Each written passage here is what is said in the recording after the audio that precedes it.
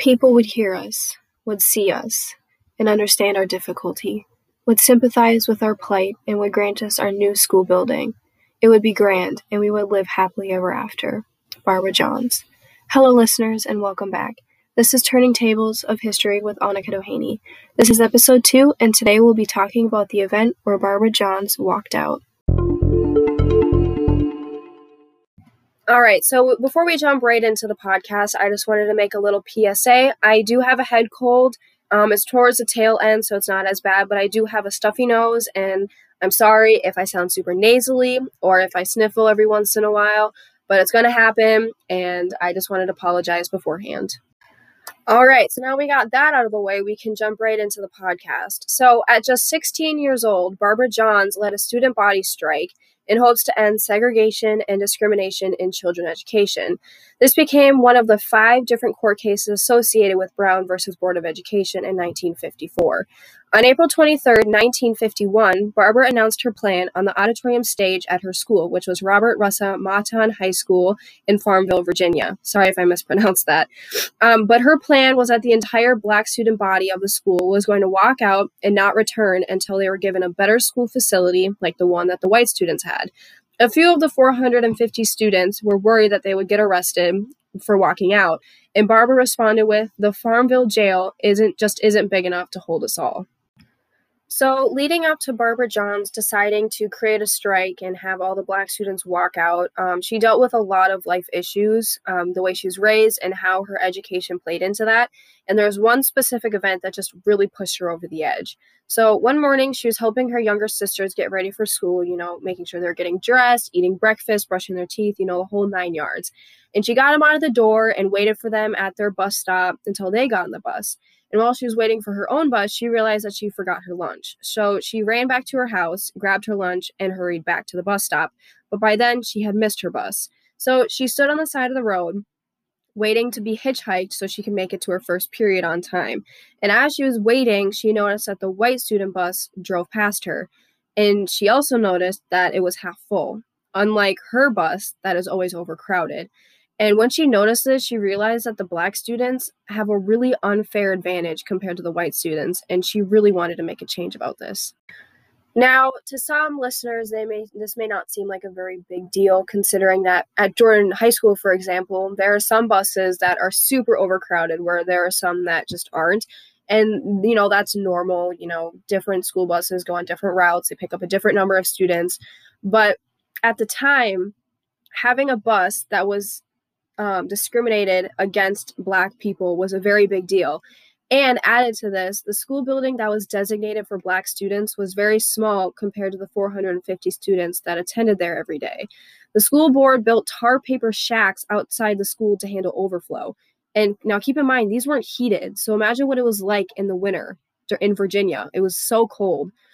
On the contrary, the white school had 2 stories and plenty of room to hold the 400 students. Furthermore, the Black school had no laboratories, no gyms, and no cafeteria. Barbara was close to her music teacher and always talked to her about how unfair it was. And then one day, her music teacher was like, "Well, why don't you just do something about it?" And Barbara thought at the time that this was very dismissive and that the music teacher was just trying to, you can't do anything about it. Like, why don't you just do something about it? But after about months of thinking and, looking back at it, she decided that she was going to do something about it. And you bet she did do something about it. Now, what she did exactly in order to get all the students into the auditorium without getting in trouble, well, she went above and beyond and forged a note that was supposed to be coming from the superintendent and the principal, and she gave it to every single teacher within the school building, stating that the teachers themselves needed to take the students in their class and bring them to the auditorium at a certain time for an assembly. And it worked. And so once the students were all in the auditorium with Barbara on the stage, she gave her plan in her speech and she walked out, and everyone followed her. Now, after 2 weeks of the students not returning to the school, the superintendent was like, if your students don't come back to school," he's talking to the parents, by the way, "you'll be in a lot of trouble." And Barbara took legal action to this and contacted the NAACP's branch office in Richmond, Virginia. Now that's a lawyer's office. And the organization was on board, but they urged Barbara to change her move away from a new building, but rather towards integration within education. Barbara joined the court case Davis versus County School Board of Prince Edward County, which was led by lawyers Martin A. Martin and Spots Robinson III. So at the time that she started the court case, Davis versus County School Board of Prince Edward County, Barbara was living with her biological parents. But shortly after the court case, spiked up and started, on its trails, Barbara was receiving a lot of threats. So her parents sent her to live with her uncle in Montgomery to finish school so she wouldn't be directly in the crossfire of the whole trial. And 4 years after the strike, the Montgomery bus boycott broke out. And 5 years after that, the Greensboro lunch counter sit-ins in North Carolina. These events together made Barbara Johns a civil rights activist. She married Reverend William Holland Rollin Powell, that's a long name, and together they had 5 children. Barbara passed away in 1991 at age 51 from bone cancer. So now that we have the overall coverage of what actually happened when Barbara Johns walked out, I kind of want to take a deep dive into talking about why this was such a big deal and how it changed people's opinions.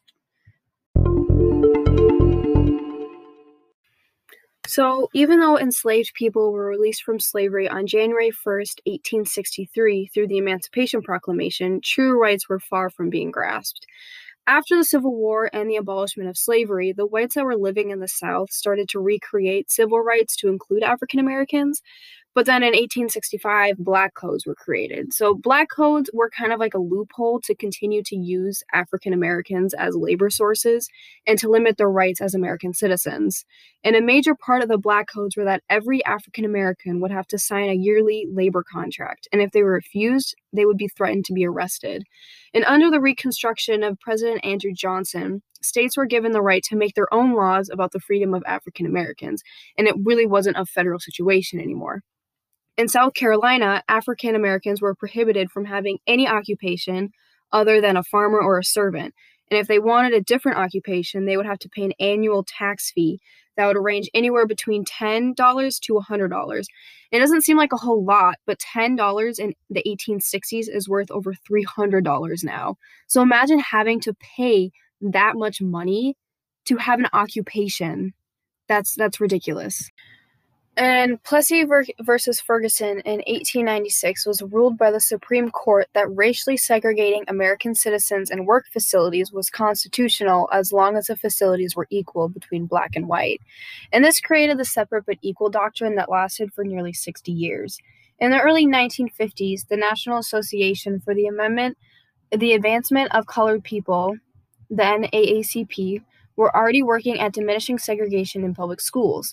And the Brown versus the Board of Education is one of the most famous cases that occurred in 1951 due to a student named Linda Brown being denied entrance to Topeka's all-white schools.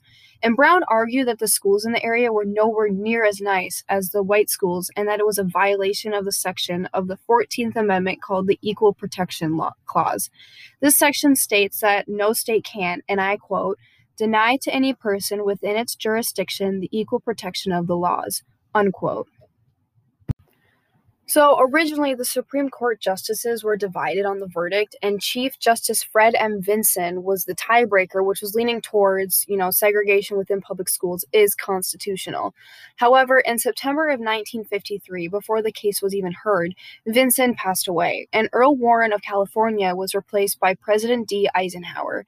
And the final decision was made on May 17, 1954, and Warren wrote, I quote, "In the field of public education, the doctrine of separate but equal has no place," unquote.